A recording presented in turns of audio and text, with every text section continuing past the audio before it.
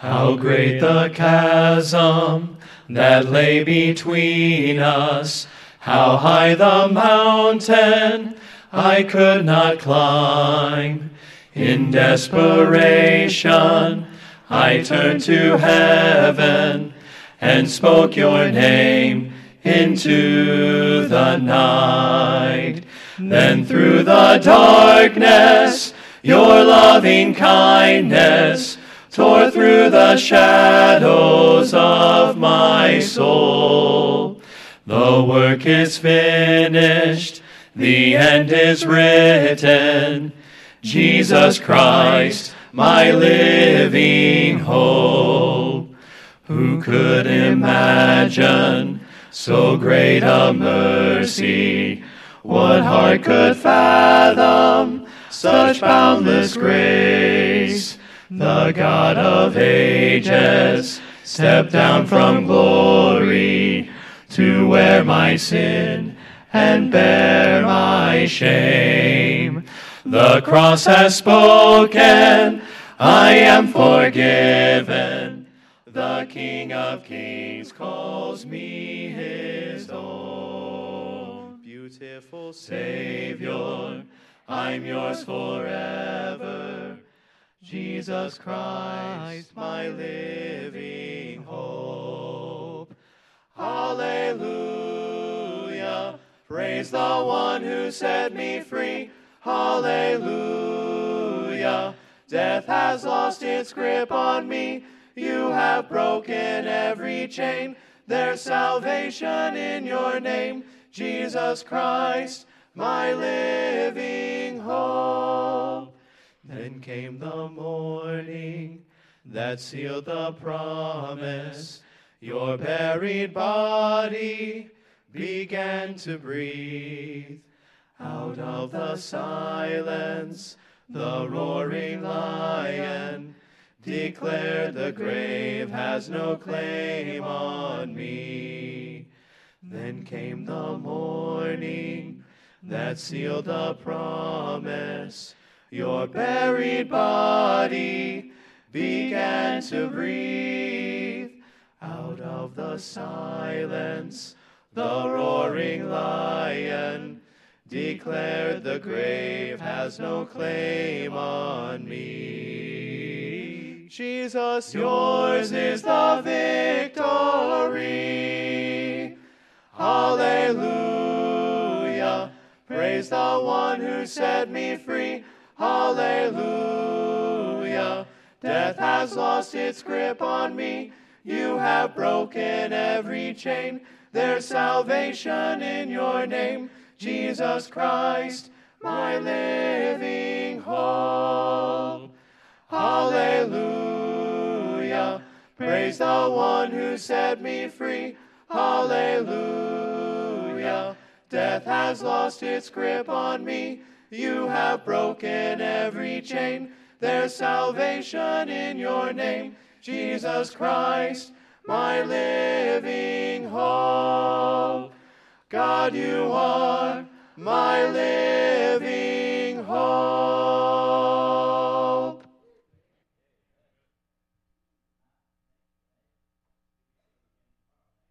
No, we have West Coast back in tomorrow night, but hey, good to have that. That was a wonderful special. Good to have you all here on this beautiful sunny Thursday evening. Thank you all for praying for my father-in-law. He fell and broke his hip last night during the service and had surgery this afternoon, and he is recovering and seems to be doing well. So we would appreciate your prayers to continue with that. So we also had little Winnie Bruley in the hospital last night when we got there. They kept her overnight, but she is doing better. She was having some breathing issues, but sent home this morning. So praise the Lord for that. We're excited about the Lord doing those things. It is good to have you all here. Let's see what we have in the way of other announcements. If you're a first-time visitor, please stop by the desk out there. We have a gift for you. We want to welcome you officially.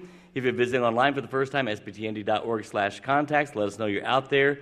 It is always a great encouragement when you tell us that you're out there watching and paying attention to what God is doing here in this place. We have a revival this week. Did you know that? We're having a revival this week.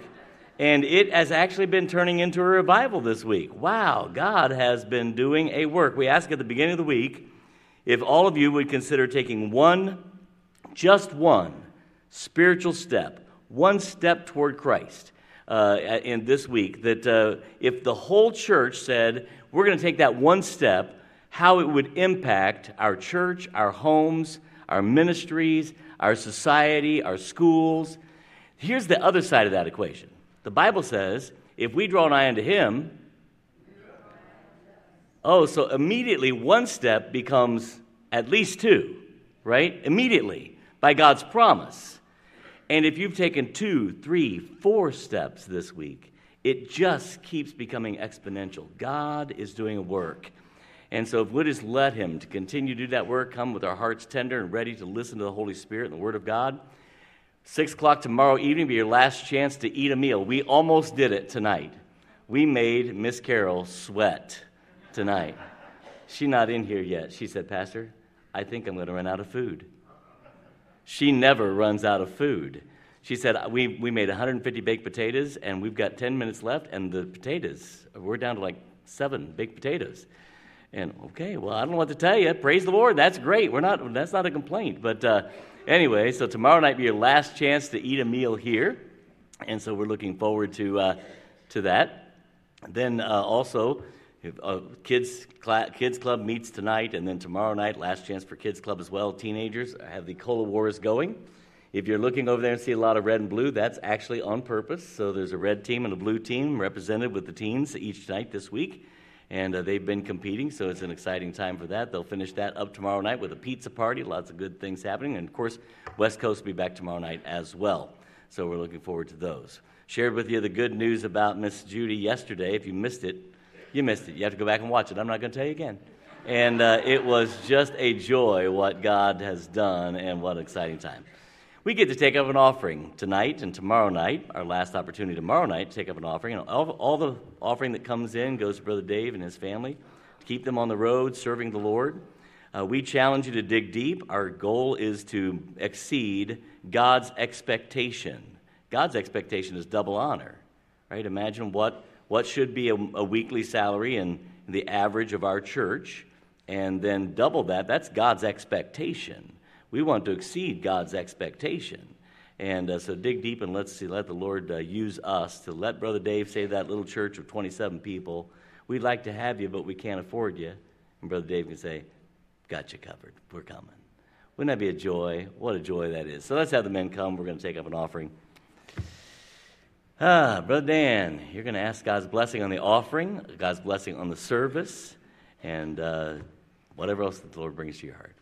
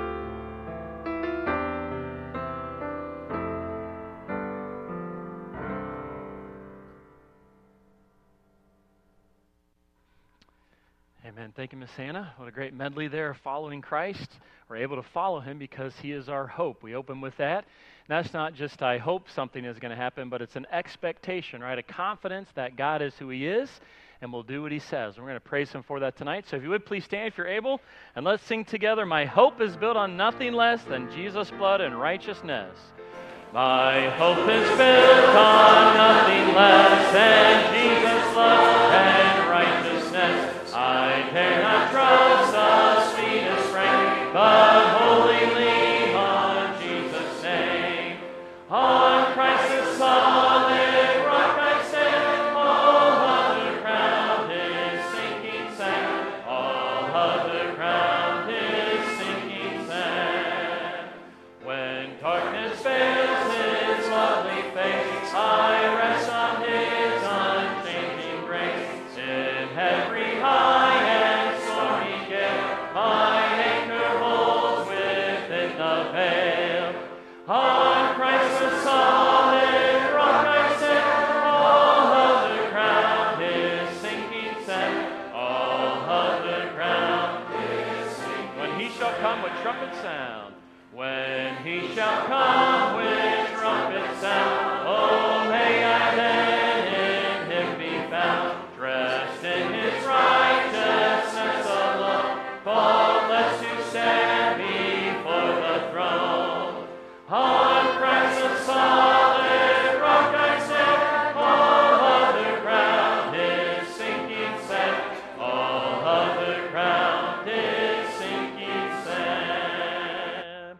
Amen. Last song we'll sing tonight, My Hope is in the Lord, who gave himself for me.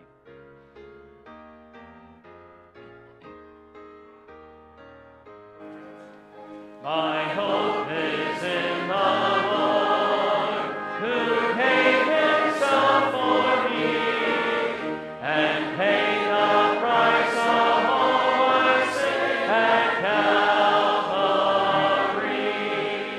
For me he died, for me he lives, and everlasting life and light he freely gives. No merit of my own, his anchor to suppress.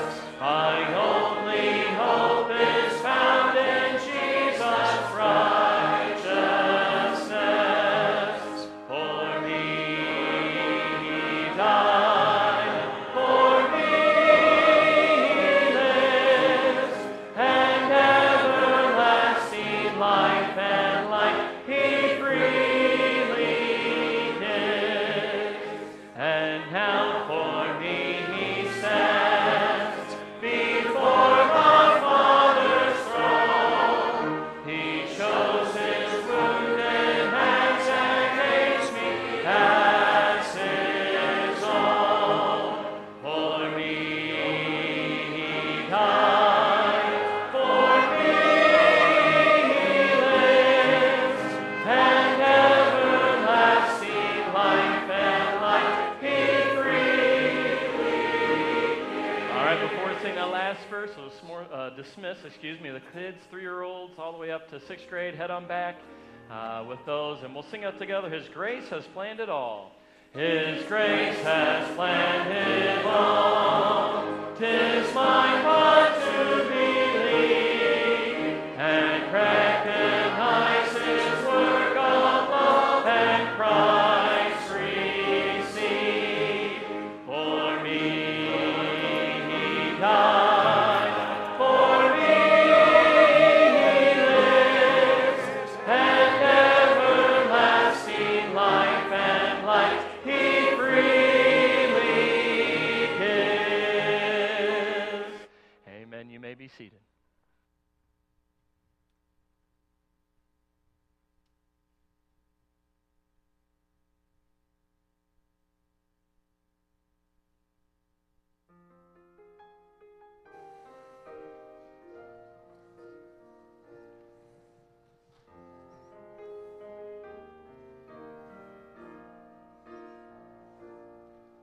He walked along the shores of Galilee. From clay he formed the healing balm that caused the blind to see. When stones of wrath lay heavy in their hands, he knelt to write his mercy in the sand.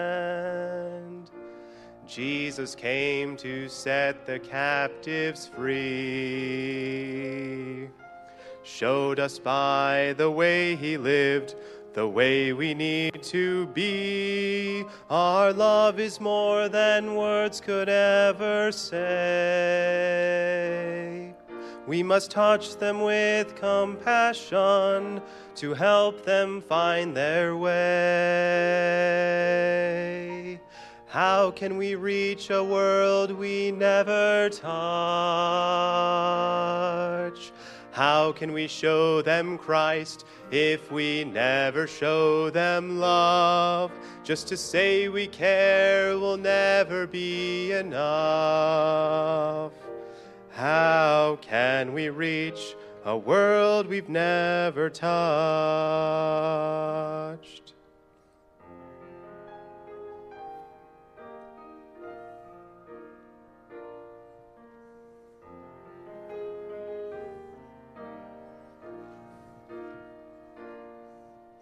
Could we be so busy being saved, trying to impress a world that's long since lost its way? We pride ourselves in being set apart, yet we don't take time to touch a broken heart. Even if we found the time to care, would we take the risk involved in always being there? Oh, we hold the thing they need so very much. Sometimes the word of God can pass through just a simple touch. How can we reach a world we never touch? How can we show them Christ if we never show them love? Just to say we care will never be enough. How can we reach a world we never touch? We hide behind these walls and the security of friends, while beyond the stained glass windows, the world is lost in sin. How can we reach a world we never touch? How can we show them Christ if we never show them love? Just to say we care will never be enough. How can we reach a world we never touch? How can we reach a world we never touch?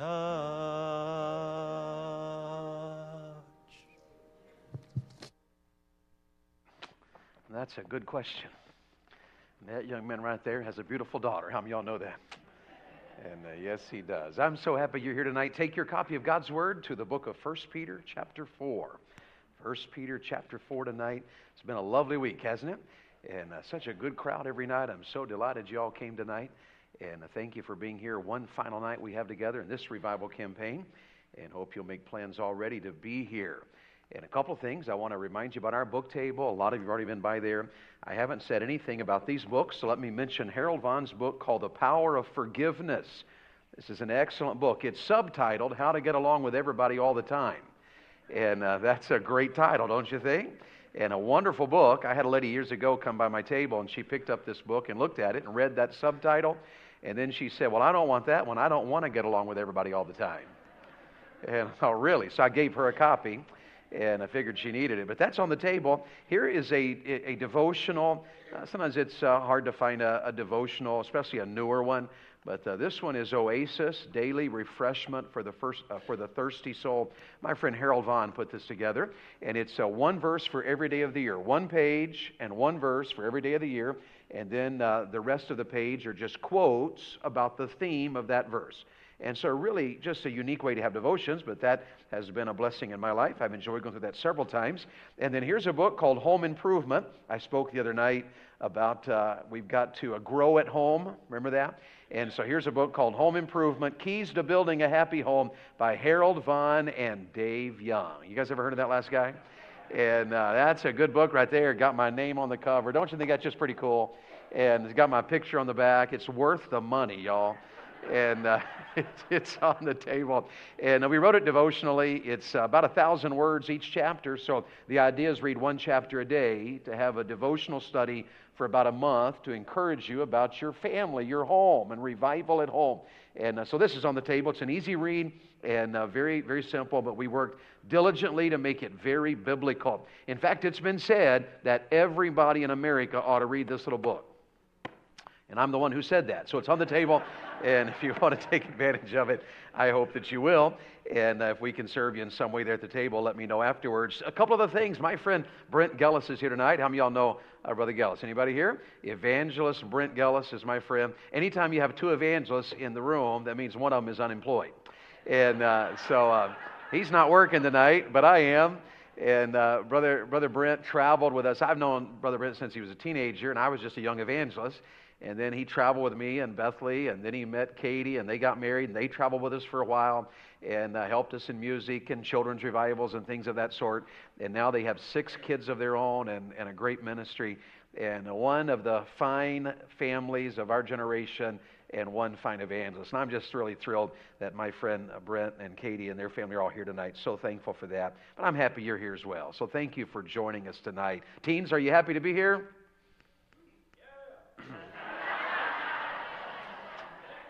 3 of them are. We're happy about that. And where's Elijah over there? Is it Elijah? And y'all, Elijah, wave your hand real good and high. Elijah's on the blue team, and I have decided that he should get some points just for the hairdo. Don't y'all think? And send up there, Elijah, so they can all see you. Don't y'all think that deserves extra points? I was just thinking. I thought, you know what? If I'm in blue team charge, I'd give him at least a point or two. Don't y'all think? And I was just thinking, Pastor would look good with a hairdo like that, wouldn't he? And make you taller, Pastor. And but thank you, Elijah, for being here tonight. And all of you teens, we're happy you're here. You ready for God's Word? All right, 1 Peter chapter 4 tonight. 1 Peter chapter 4, find verse 7. 1 Peter chapter 4, verse 7. The Bible says these words, "But the end of all things is at hand. Be ye therefore sober, and watch unto prayer. And above all things, have fervent charity among yourselves, for charity shall cover the multitude of sins. Use hospitality one to another without grudging. As every man hath received the gift, even so minister the same one to another, as good stewards of the manifold grace of God. If any man speak, let him speak as the oracles of God. If any man minister, let him do it as of the ability which God giveth, that God in all things may be glorified through Jesus Christ, to whom be praise and dominion forever and ever. Amen. Beloved, think it not strange concerning the fiery trial which is to try you, as though some strange thing happened unto you, but rejoice, inasmuch as ye are partakers of Christ's sufferings, that when His glory shall be revealed, ye may be glad also with exceeding joy. If ye be reproached for the name of Christ, happy are ye, for the Spirit of glory and of God resteth upon you. On their part He is evil spoken of, but on your part He is glorified. But let none of you suffer as a murderer, or as a thief, or as an evildoer, or as a busybody in other men's matters. Yet, if any man suffer as a Christian, let him not be ashamed, but let him glorify God on this behalf. For the time is come that judgment must begin at the house of God. And if it first begin at us, what shall the end be of them that obey not the gospel of God? If the righteous scarcely be saved, where shall the ungodly and the sinner appear? Wherefore, Let them that suffer according to the will of God commit the keeping of their souls to Him in well-doing, as unto a faithful Creator. May the Lord add His blessings to the reading of His Word. We're studying a theme this week in our revival, and the theme is one word. What's that word, church? Thrive. Peter is telling us we live in a world of suffering. Sometimes we suffer in this world because of persecution. It's not uncommon. It's a little uncommon for us as believers in the USA. But there are many people in the world today who are suffering because they name the name of Christ.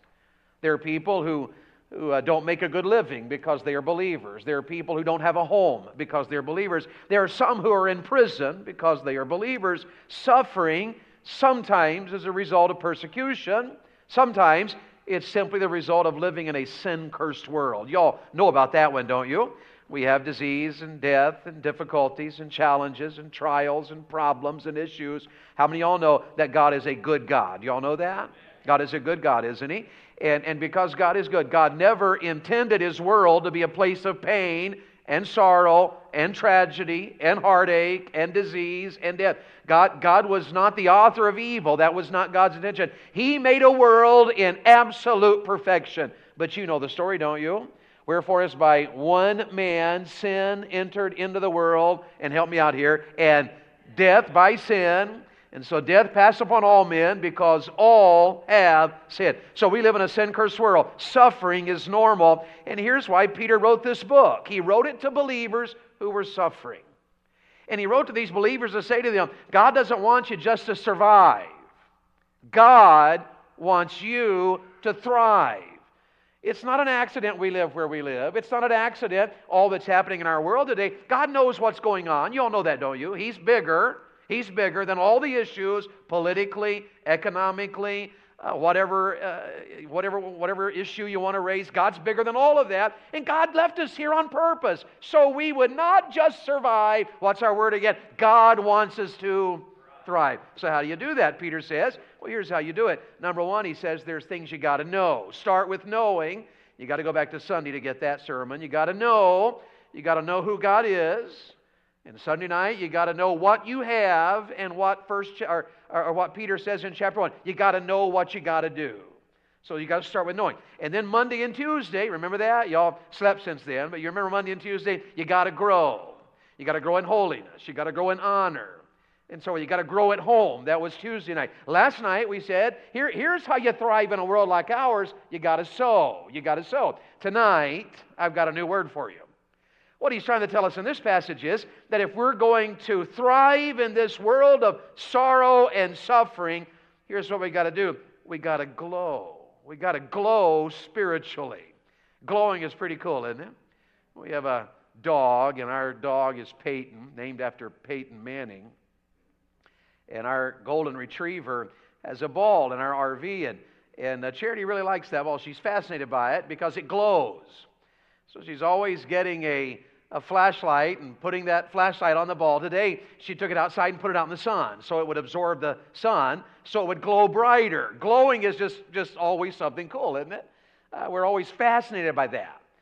It was, let me see if I can find this illustration. It was Vance Havner who said, too much of our orthodoxy is correct and sound, but like words without a tune, it does not glow and burn. It does not stir the heart. It's lost its hallelujah.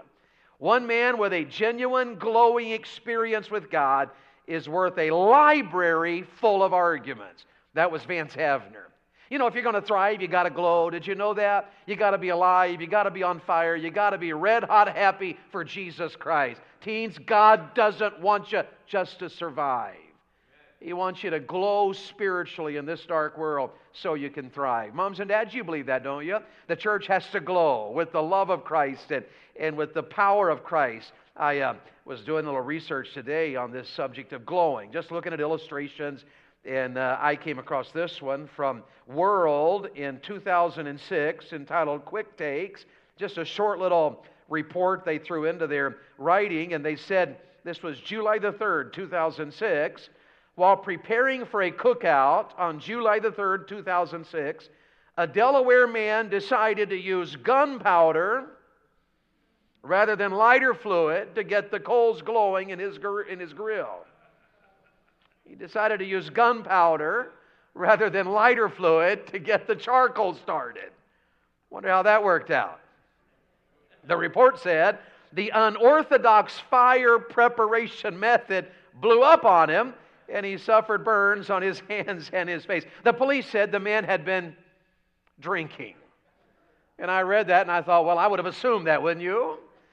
Now, God doesn't want us to fake it. God doesn't want us to just to work it up. But God does expect me and you to glow spiritually so we can thrive in this world. If your Bible is still open, notice, if you would please, in this passage, he lays out for us 4 ways we're supposed to glow. The first one you'll find in verse 8 of chapter 4. He says in verse 8, and above all things have what? Fervent charity. Now you gotta feel the word. Y'all Baptists, how many Baptists we have in the room? If you're a Baptist, raise your hand. Now Baptists don't feel nothing, do they? That's just how Baptists are. But I want you to feel this word tonight. I want you to feel this word tonight. I want you to say that word with me with feeling. This word is fervent. You got to feel the word to get the heart of it. Y'all with me on this? Are y'all ready? Teens, you ready? You got to feel the word. So let's all feel the word. You ready? Here we go. Everybody together. It is fervent. Boy, you guys are pretty good for Thursday night. It's fervent charity, fervent love. Can you see the idea of glowing in verse 8? Above all things have fervent love, charity among yourselves. For charity shall cover the multitude of sins. How do you glow spiritually? You glow spiritually not just with love, but fervent love. See, it's not enough to say, I love the Lord. No. The Bible says you're to love the Lord with all your heart, with all your soul, with all your mind, and Jesus added to it, with all your strength. See, that's fervent, isn't it? God doesn't want you just going through the motions. How many of y'all knew that? God doesn't want you just to, drag into church. I have a good pastor friend, and pastor recently, he harassed me as an evangelist, and he's a Southern Baptist. He's my buddy. And so my Southern Baptist pastor friend said to me, he said, I know how you evangelists are. He said, you blow in, blow up, and blow out. Can you believe he said that to me? He said, I know how you evangelists are. Now, we're friends. He said, I know how you evangelists are. He said, you blow in, blow up, and blow out. And I said, well, that's better than some of you pastors who drag in, drag on, drag down. And and he was like, touche, all right, fine.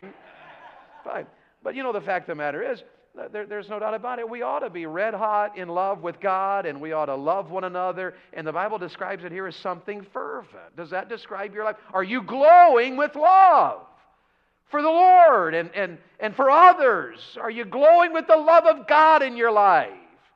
Are you just religious? Are you just showing up in church? And of course, after you've been saved a while, you have a lot of opinions, don't you? After you've been saved a while, you have a lot of opinions, don't you? Because after you've been saved a while, you know how it ought to be. Am I right or wrong? You know how it ought to be because you've been saved long enough to know. And if you're not careful, that can make you have a cold heart, where you can come to church and evaluate the music instead of enjoying it. Is that fair to say? If you're not careful, you can come to church and evaluate it. Well, I didn't like that. They wore those little bow ties tonight. You can find all kinds of things to complain about, can't you? But God didn't call us to evaluate. God called us to be red hot, fervent charity one for another and for Him. Are you in love with the Lord like that? Are you on fire for God tonight, glowing with the love of God in your life? Jesus said, By this shall all men know you're my disciples. How are you going to know that we're the disciples of Jesus? Well, here's what Jesus said. This is the way you'll know. He said, if you carry the biggest King James Bible in the building, that's how the world will know. Well, I've got a pretty good size one, don't I? But that's not what He says. What did Jesus say? It probably is, knowing you. But here's the point, isn't it? Here's the point. Jesus isn't saying there, this is how the world is going to know I'm a Christian. It's not the size of my Bible or the list of my standards or the list of my accomplishments. It's whether or not I have fervent charity in my life for other people. I'm to glow with the love of God. That'll show up in your worship. When you come to church and you just worship. Hadn't the music been amazing this week? Hadn't the singing been incredible? I mean, what a great thing. But don't just go through the motions. Sing with all your heart because you love the Lord. We're to have fervent charity. And I like that word fervent. I like that word because He doesn't just say have love. He says here, you have fervent charity, fervent love. I suppose all of us know about, just mundane, ordinary, no big deal love, don't we? I mean, I guess we all do. Some people, remember the day you got married? How many remember that day? Remember that day? How many of y'all are married? How many of y'all are married? Remember when you got married? Well, do you? Y'all remember when you got married? And remember that day? It was a great day, wasn't it? Wasn't that a great day when you got married? Remember that day? And wouldn't it be weird if you graded your vows? Like on a scale of 1 to 10, do you take her to be your, Well, we don't grade that because the assumption is they're in love. That'd be kind of weird anyway, wouldn't it? Do you take him to be your husband? 6. See, that wouldn't make any sense, would it? Because it's either fervent or it's not. Does that make sense? You're either all in or you're not. Here's what the Bible is trying to say. I ought to be all in with my love for those in the church. I ought to have fervent love for my brothers and sisters. You know why? Because this is a hard world. The point of the text is we live in a world of suffering. There's a lot of problems in this world. You've got a lot of brothers and sisters in the church carrying burdens and going through issues we would never know about.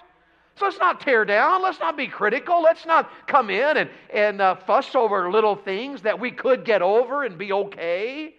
Let's come in and love one another fervently. Fervently. Fervently. Don't you always find it great when you're around a couple that are fervently in love? I mean, I guess you can be boring in your love, but why bother with that? Teens, if you're ever going to get married, you might as well be all in. Guys, when you get married and you say, I do, mean it, and enjoy it. Flirt up a storm. In your marriage, you have a right to. Help me out, church. That's right. See, it's fervent love. Charity today, I was just being a good husband. Today, I kissed her mom in our living room in the RV. And it was a good kiss. I mean, you're married, might as well make it good. I read somewhere that every married couple ought to have a 15-second kiss every day at least once. We want to hear more about that later, don't we? One 15-second kiss will change your life. So I was just giving my wife a kiss today. And Charity ran for the exit of the RV. Can y'all believe that? So I'm out of here. I'm out of here. See, you know what fervent love looks like, don't you? Do you have a fervent love for the Lord and for brothers and sisters in Christ? God has a fervent love for us, doesn't He? My dear friend, can I tell you tonight, this is a messed up, dark world full of sin and sorrow and tragedy.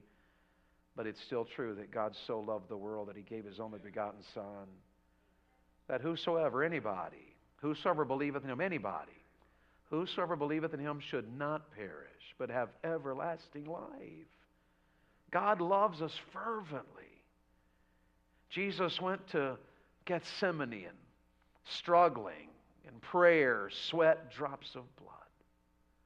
They beat Him severely some hours later, put a crown of thorns on His head and mocked Him and ridiculed Him and stripped Him naked and nailed Him to a cross. Why? Because God's love for us is fervent.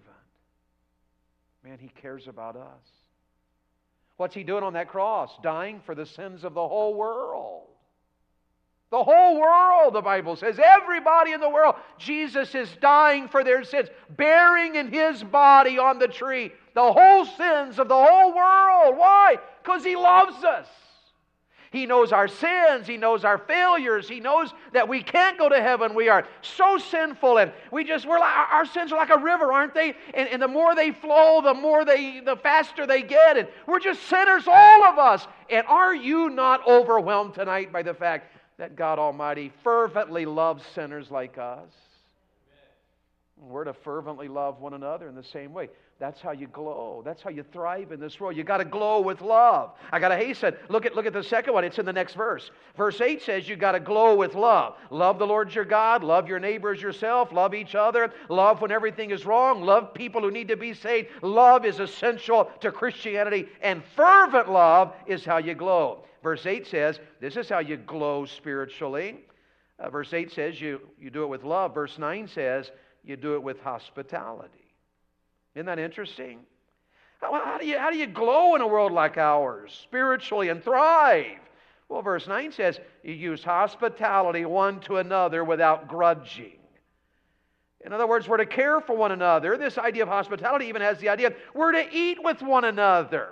That's hospitality. Do you remember Jesus? Jesus ate with sinners. Do you remember that?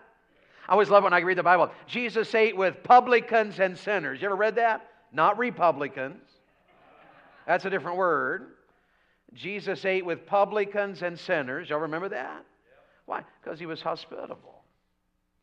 It was a way for Him to talk to them, to minister to them, to eat with them. Use hospitality. You care for one another. Jesus ate with sinners as a way to talk with them about spiritual truths. Jesus ate with Peter after His resurrection as a way to encourage him, even though he had failed miserably at Jesus' trial. Jesus ate with him to encourage him. Jesus ate with His disciples to institute the Lord's table, our communion service. We have hospitality. That's how you glow spiritually. How many of you have noticed that we're living in a world that's incredibly busy and we don't have time for each other? And what the Bible is letting us know right here is if you're going to thrive in a world like ours, you got to slow down long enough to touch people's lives. What a great song to go along with my message tonight. How can we impact a world we never touch? The Bible says we got to use hospitality without grudging. Not be bothered, not like, oh my goodness, we're going to have people over again. No, he said without grudging. In other words, I ought to just love eating with people and serving people and reaching out to people. We live on a street that has 22 neighbors on our street. There's 22 of them. Not 22 houses, but 22 neighbors on our dead-end street. And at least once a year, we open our house and invite the whole neighborhood to our house. And we just sit and talk and visit and eat together. Well, that little hospitality has opened the door for us to have so many opportunities to minister to our neighbors, to pray with them, to encourage them. Our neighbor across the street from us, she's in heaven now. She passed away, and her mind began to go later, and several times he had run across the street. Can you help me? We were able to minister to them, and as they went through trials and challenges. I told you the other night about the neighbors on this side. When their cat died, I got to pray with them over their cat. Why? Because we just use hospitality. I'll pray with somebody over their cat as a way to minister to them the gospel of Jesus Christ. Wouldn't you do that? And it's just ministry, just serving them and loving on them, praying for them. I know it takes a lot of work and life's busy and sometimes it takes money, but the Bible says we're to use hospitality. That's glowing spiritually. You say, well, I don't have much.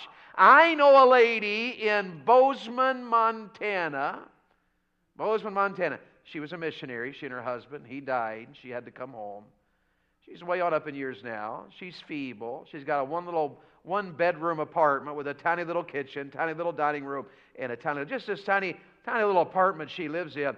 But at least once a week, that little old widow lady has people in her home for a meal. There's a little Bible college in that town, little Bible college, and I don't know a lot about that Bible college, but I met some of the students that go to that Bible college, and every student in that Bible college has had a meal at her table. And she doesn't have a lot of money. She's a widow lady. And her husband was a missionary. She didn't have but she takes everything she has to be hospitable. And it is amazing the ministry that lady has because of hospitality. You know what you would say about her? She's glowing with hospitality. She's thriving in her older years through hospitality. Amen. Is this as practical as you can get or what? How do you glow spiritually in a world like ours? Well, number one, you got to do it with love. Isn't that the point of verse 8? Y'all see that or not? Y'all see that in verse 8? And in verse 9, you do it with hospitality. Well, then look here at these next few verses. You do it with ministry. How do I glow spiritually so I can thrive in this dark world? I do it with love, I do it with hospitality, and I do it with ministry. Look at verse 10. As every man now, catch that, as every man hath received the gift, even so minister the same one to another as good stewards of the manifold grace of God. How many of you know this? All of us who are saved have a ministry. Amen. How many of y'all know that? Teenagers, are you saved? Then God wants you to have a ministry where you serve, where you are actively doing something for Christ. All of us are to have a ministry. Our salvation says so. We've received the gift, haven't we? So our salvation says we have a ministry. Our spiritual gifts say we have a ministry. How many of y'all know that everybody in this room who is a child of God has a spiritual gift given to you by God because God wants you to use your spiritual gift so that you can serve others in the church? Are y'all aware of that? All of us have a spiritual gift, so serve God with it. The Scriptures say so. I read these verses. Let me just go run through them quickly. Romans 12 and verse 10 says that in honor we are to prefer one another. Romans 13 and verse 8 says we're not to owe any man anything, but to love one another. Romans 14 verse 19 says, let us therefore follow after the things which make for peace and things wherewith one may edify another. Romans 15 verse 7 says we're to receive one another. Romans 15 verse 14 says you're to admonish one another. Galatians 5 verse 13 says, by love we're to serve one another. Galatians 6 and verse 3 says we're to bear one another's burdens. Ephesians 4 and verse 2 says we're to forbear one another in love. Ephesians 4 and verse 32 says we're to be kind one to another. Colossians 3:16 says we're to teach and admonish one another. 1 Thessalonians 4:18 says we're to edify one another. Hebrews 3:13 says we're to exhort one another every day. James 5:16 says we're to pray for one another. Our text says we're to have fervent love for one another. We're to use hospitality one for another. 1 Peter 1 verse 22 says we're to love one another with a pure heart. And here in chapter 4 verse 10, we're to minister to one another. Everybody in the church ought to glow with ministry. You say, well, Dave, what could I do? Well, think of all these. Number one, you could give. How many of y'all know that giving is a ministry? You can give. You may not have a lot, but anybody can give. God teaches proportionate giving. You know that RV I have out here in the parking lot? A millionaire gave us an incredible good deal on that. Basically gave it to us for pennies on the dollar. We could have never bought that. And God's people helped us to buy that. God's people were so kind to us. And when I asked people to pray with me about it, people started giving, and we were able to buy that without going into debt. God was so good to us. There was a man I know that sent me a check to buy that RV. He sent me a check for $15,000. And I was just stunned. I wish I could write somebody a check for $15,000. Wouldn't that be awesome? And he did. And I was just stunned. The guy gave me $15,000 to help me buy that. Well, there was a missionary family in Honduras. A missionary family in Honduras. They are out of our home church. We're not real close, but we're friends. We've known them a long time. They listen to our podcasts, and they pray for us every day. It's part of their family. They pray for the youngs, our ministry. And he knew we were looking at an RV. Here's a family living in a third world country in Honduras. And he sent me an email and said, our family wants to help you buy that RV. We're going to send you $500. Can you imagine that? A family in Honduras serving the Lord, ministering to me in their giving. And you know what? They sent me a check, but it wasn't for $500. It was for $501. Well, now, I do weird things like that. Like if you send me a graduation card and I'm going to write you a check, I'm going to write you a check for $27.13. And the reason I do that, a friend of mine, he got married, and I wrote him a check for $27.13 for his wedding. I didn't have a lot of money, but I wanted to, send him a gift. So I sent him $27.13. Like 12 months after he'd been married, he called me one. He said, all right, I give up. And I said, what are you talking about? He said, what in the world is 27:13? He said, I've read every passage in the Bible, Proverbs 27:13, Genesis 27:13, and for the life of me, I can't figure this out. And I said, well, it doesn't mean anything at all, except I just wanted you to remember that I gave you a gift. Now, that'll preach, won't it? Y'all write that down. That'll encourage somebody. So I thought maybe my friend knew my story. He wrote me a $501 check. And so I emailed him. I didn't wait a whole year. I emailed him right away. And I said, hey, I got this check, and I'm just curious about the $1. Oh, he said, Brother Dave, I've been meaning to email you about that. He said, our little girl knows that we pray for you guys every night down here in Honduras. And he said, we said to the family that we're going to send $500 to the youngs. We got extra $500 we want to send to them to help them have a RV to live in on the road when they're doing revivals. And he said, after we went to bed, our little girl came in. She said, hey, Mom and Dad, I want to give my money to the youngs too. And she gave me her dollar bill that she had. Now you think about this. Who do you suppose gave the most? That man who wrote me a $15,000 check? Or that little girl who wrote me $1 from Honduras? You know, on the side of God, it was that little girl. I know my brother that wrote me that check for $15,000. I mean, I know that was nothing to him. I know him. I appreciate it. Thank God for him. He wants to write another one. Just in case he's watching. But it wasn't a real sacrifice to him, though it meant the world to me. Helped me buy that RV out there. But in the sight of God, the one who was serving and ministering the most was that little girl. So you can serve God in your giving. Glow with that. The Bible says be a cheerful giver. You read that in your Bible? Just give happily. Isn't this great? I get to give. I read this story about these two men that were stranded on this island. And one was frantic, beside himself with worry. And the other was a perfect picture of calm. And finally, the one guy, he couldn't handle it. He finally said, how in the world can you be so calm at a time like this? We're going to die out here on this deserted island. And the guy said, he said, simmer down. He said, I make $100,000 a week and I tithe. My pastor will find us. Yeah, I bet he's on the way now, right now. I thought, that's good, isn't it? You may not be able to tithe on $100,000 a week, but giving is serving the Lord. You can teach in that ministry. You can teach. Some of your good teachers, teach the kids, teach your grandkids, teach in the church. You say, well, I don't know. I'm awfully busy. Well, open your home up and have a Bible study and teach the ladies in your neighborhood. Teach some brothers on your job over a lunch break once or twice a week. We can give, we can teach, we can help. This is ministering, the gift God has given to us. The same one to another. We're to serve each other by our giving, by our teaching. We can bear burdens. Bear ye one another's burdens, and so fulfill the law of Christ. We can encourage each other. Sister Sands was a lady I met in Tennessee when I was a teenager. As a new convert, I'd go to church in those days in blue jeans and a t-shirt. That's all I had.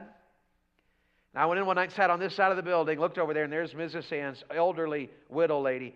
And I don't even know, I wasn't trying to be spiritual. I don't even know really why I did it. I just remember I did it. I got up, I went over, introduced myself to her, and sat and talked to her a while. I was at church early, and she was, so we just talked. And over the coming couple of years, most services would find me chatting with Mrs. Sands for a few moments. I found out about, when she got saved in those conversations and how long she'd been a member of that church. About when her husband died. I never went to her house. Never took her out to eat. Just ministered to her and shared burdens with her at church. I was a teenager in a public school ministering to a widow lady in the church just a few moments before services. I served her and I accidentally discovered ministry. I wasn't trying to be ministry minded. I was just talking to a lady. But I accidentally discovered ministry. We talked, we listened, we smiled, we laughed. And then I went to Bible college. And when I was at Pensacola Christian College, that lady wrote me a letter every week. Every week. Got a letter from her every week. She is the first person I remember ever calling me Brother Dave. And she'd write me a letter, and she wrote in cursive, beautiful cursive, but she had arthritis. And her hands, were hard to hold that pen. But she always wrote cursive, and you could tell it was a little hard for her to write. So it was really brief, but she'd always write this. I'd get a letter, and I'd open it. She'd say, Dear Brother Dave, I'm praying for you. I don't know how many times I read that. Dear Brother Dave, I'm praying for you. And then she would say this. She'd say, this week, all I had left was, and she'd say something like this, this week, Brother Dave, all I had left was $3, and I wanted you to have it. She'd put 3 $1 bills in my little envelope.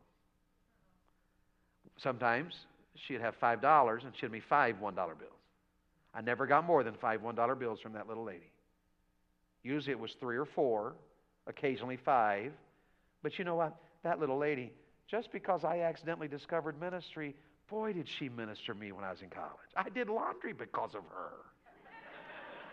That'll preach, won't it? Praise God. See, just ministry works. Are you with me or not? Ministry works. What's the Bible saying here? We're not just to go through the motions. We're to be alive. We're to serve the Lord with love and with hospitality and with ministry. You're to serve. You're to minister. You can give. You can teach. You can help. You can bear burdens. You can encourage others. You can be soul winners. Carry tracts with you. That's ministering. Carry tracts. You know who gives out tracts? Those who have them. If you don't have any, you won't use them. Use meals. Invite people over so you can be a soul winner. Bethley's sister is married to Jamie, and Jamie's dad was as lost could be. But Bethley's dad invited Jamie's dad to his home one night for pizza, and I was there.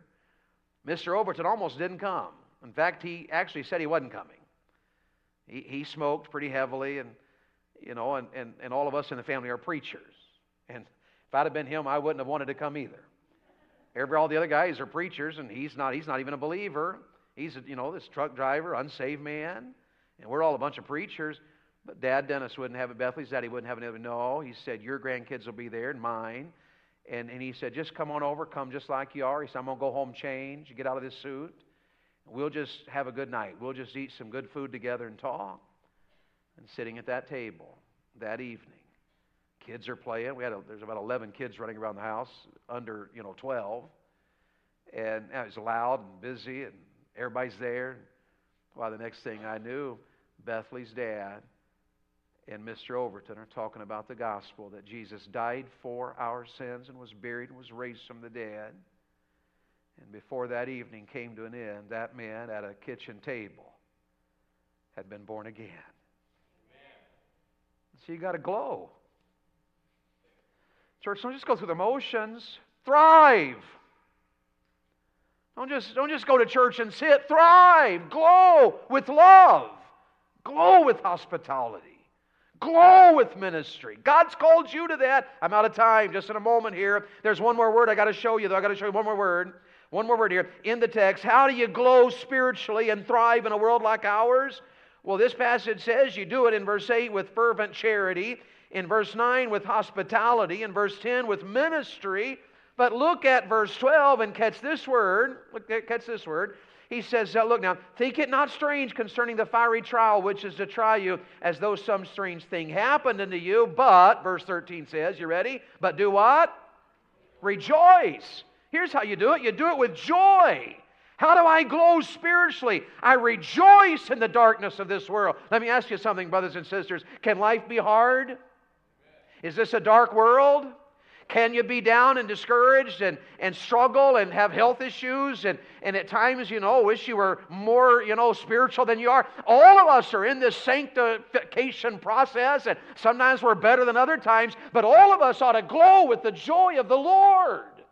Yes, there are strange, fiery trials out there. But he says here, don't think them as strange, think them as normal. Don't think it strange concerning the fiery trial which is to try you, as though some strange thing happened unto you. Instead of saying, wow, this is really strange, what you ought to say is, well, this is really normal. It's really normal. Kids, when the hard times comes in your life, here's what you do about those hard times. You just say it out loud. You say, well, this is just normal. This is normal living in a sin-cursed world like this. This is normal, but how do you respond to it? With joy. How many of y'all know that the world wants to make you believe that there's no hope, but the God of heaven wants you to know you have a home in heaven in a land that is fairer than day. You can rejoice about that, can't you? So get the joy of the Lord in your life. Rejoice, he says, rejoice, inasmuch as ye are partakers of Christ's sufferings, that when his glory shall be revealed, ye may be glad, I like that word, glad, with exceeding joy. Did you notice he just doesn't say joy, like he doesn't just say charity in verse 8. He says fervent charity, and he doesn't just say joy in verse 13. He says exceeding joy. And he adds to that in verse 14, if ye be reproached for the name of Christ, happy are ye. Happy are ye. Now, how do you explain that? How do you face the darkness of this world with happiness, with joy? Well, that's not something you work up, but the God of heaven is real, isn't he? Amen. You have the Holy Spirit, don't you? What's the fruit of the Spirit? Love, joy. Let God fill you so you can glow with joy. How long has it been since you were a real, genuine, happy believer? I mean, with I got the joy, joy, joy. How long's that been? How long's that been? I've got a river of life flowing out. How long's that been since you had joy? The Bible closes this section here. And what he says is, you know why you have to glow spiritually? Because you do live in a world that's hard. You do live in a world of suffering. And listen to me, brothers and sisters. He wants you to know something as he comes to the end of chapter 4. As a believer, if you're going to do right, you're going to serve God and walk with God in a world like ours, there's a good chance persecution will come your way. Just like Jesus suffered, we may suffer. Just like the believers to whom Peter's writing in Pontus and Galatia and Cappadocia and Asia and Bithynia, who are being persecuted because they are serving God, we may be persecuted because we are serving God. The point he's making is, what do you do in the midst of that? Well, what you do is you glow with love. You glow with hospitality. You glow with ministry. You glow with joy. Many of you have heard the name John Huss. John Huss was the most famous leader of the Czech Reformation of the 15th century. We would say on this side of his life that he was a forerunner of the Protestant Reformation. In the 15th century, he pastored Prague's Bethlehem Church with an average attendance of 3,000 every service. John Huss was known for teaching the Bible in the language of the people. He was a brilliant theologian. His church became known for two things. They became known for teaching the Word of God and for singing. They were called the Singing Church.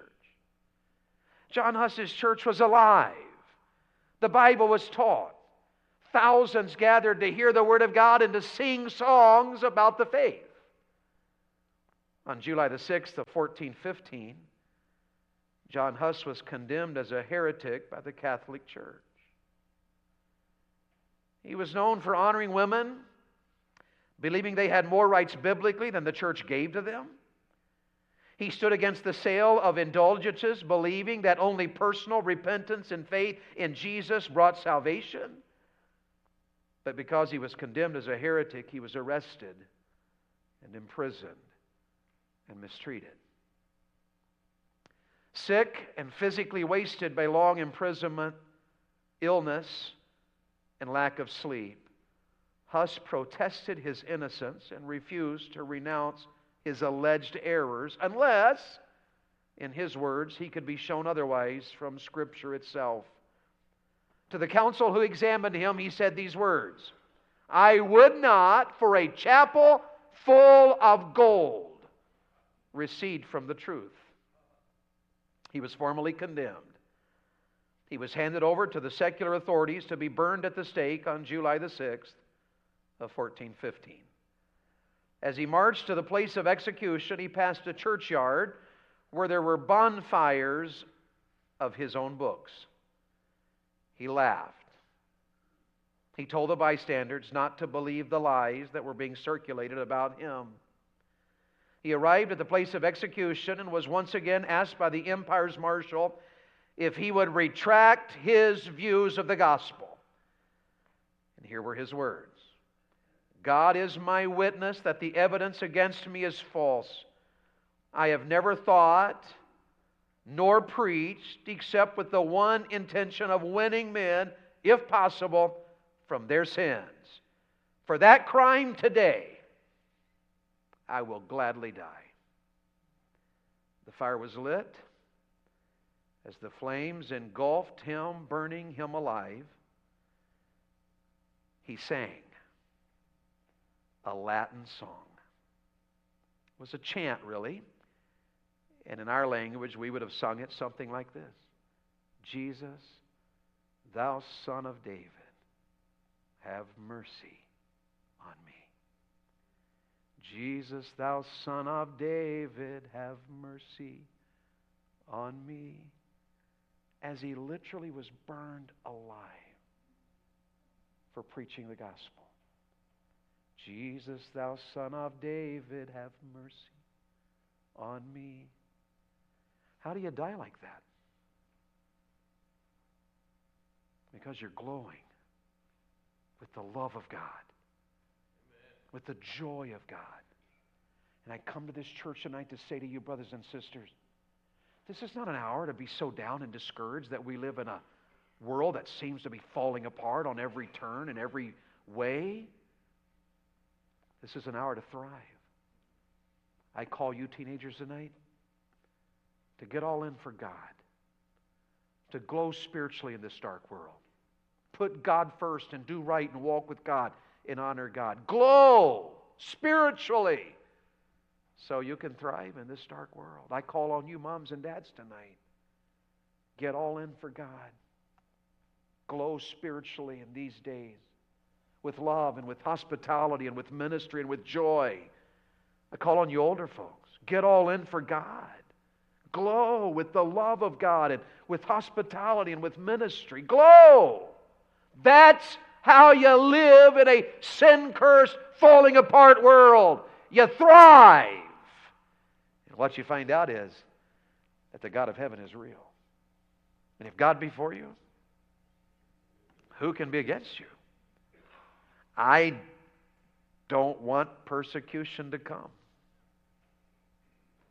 I love freedom. I love religious freedom. But if our world continues in the direction it's headed and our Savior does not return in our lifetime, we very well may face persecution. But don't be afraid.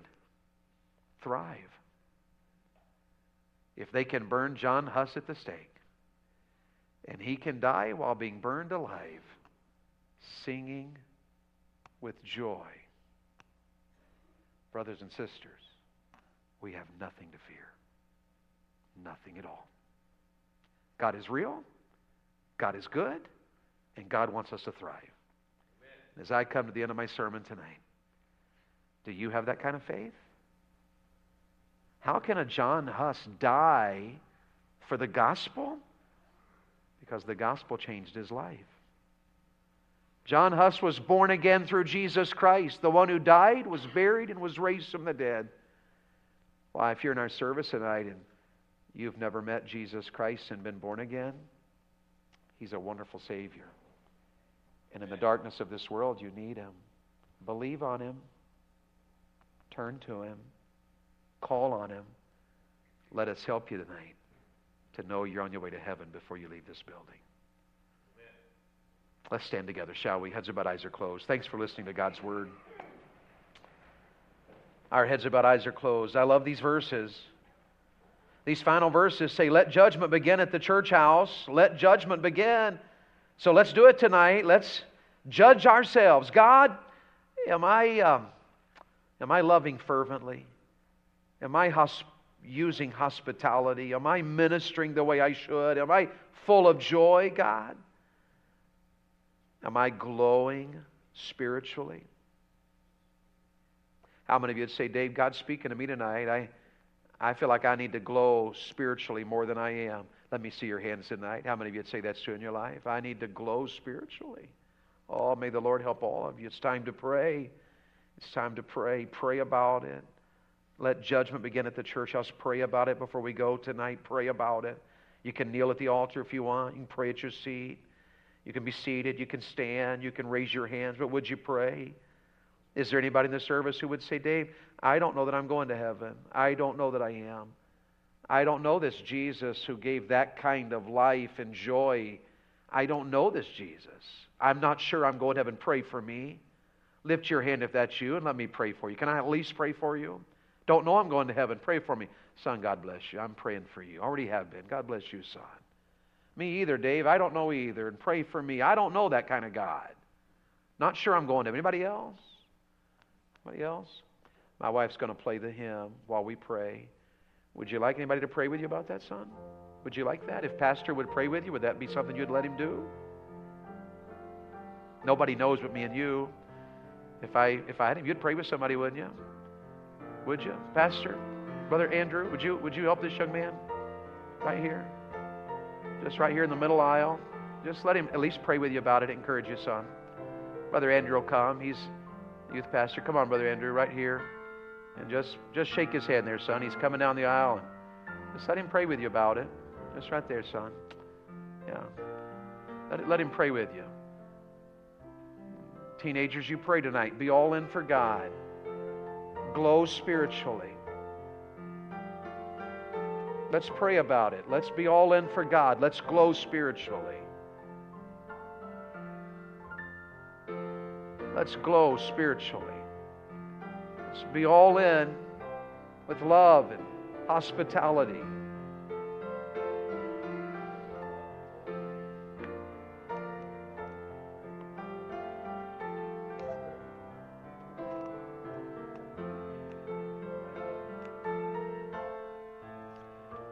Would you say a word of prayer for this one young man? He may be saved and just not know it, but he may need to be saved as well. So would you pray for him? Pastor Andrew's praying with him.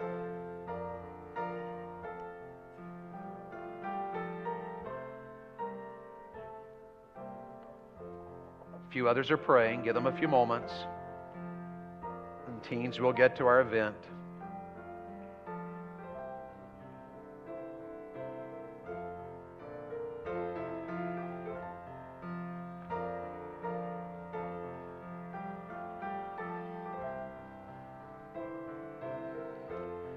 This is a great song.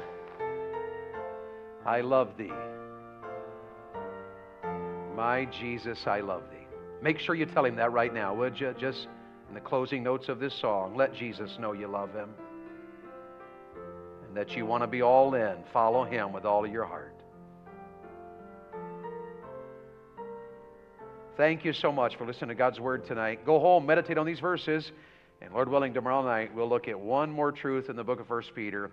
And I'm so excited we've had these few days together. Teens, I know are ready and excited. I'm looking forward to that as well this evening. God bless you. Our pastor's going to close us. Amen. Thank you, Brother Dave. What a joy it is. Be back tomorrow night. Bring somebody with you. Last opportunity. Looking forward to closing out the service. You've been so faithful. Look at the crowds. Been good crowds all week long. We appreciate that. Evangelist Brent Gellis, as you've already heard, is a friend of Dave Young's, but he's also going to be speaking here in the fall. Looking forward to that. So, brother, if you come up and dismiss us in prayer, then the teenagers can head out. Let's pray. Father, would you help us as a church to glorify you in everything? Would our lives exemplify love? Would we face the suffering, the trials, the difficulties that you've placed there with joy? And would you help those who may be uncertain of their future? Would you help those who have lifted their hand or indicated that they're not sure that they're saved? Would you help them understand the gospel? And would you give opportunity for men and women here in this church to explain that to them? Lord, we love you. We need you. Thank you for this church. In Jesus' name, amen. God bless you. You're dismissed.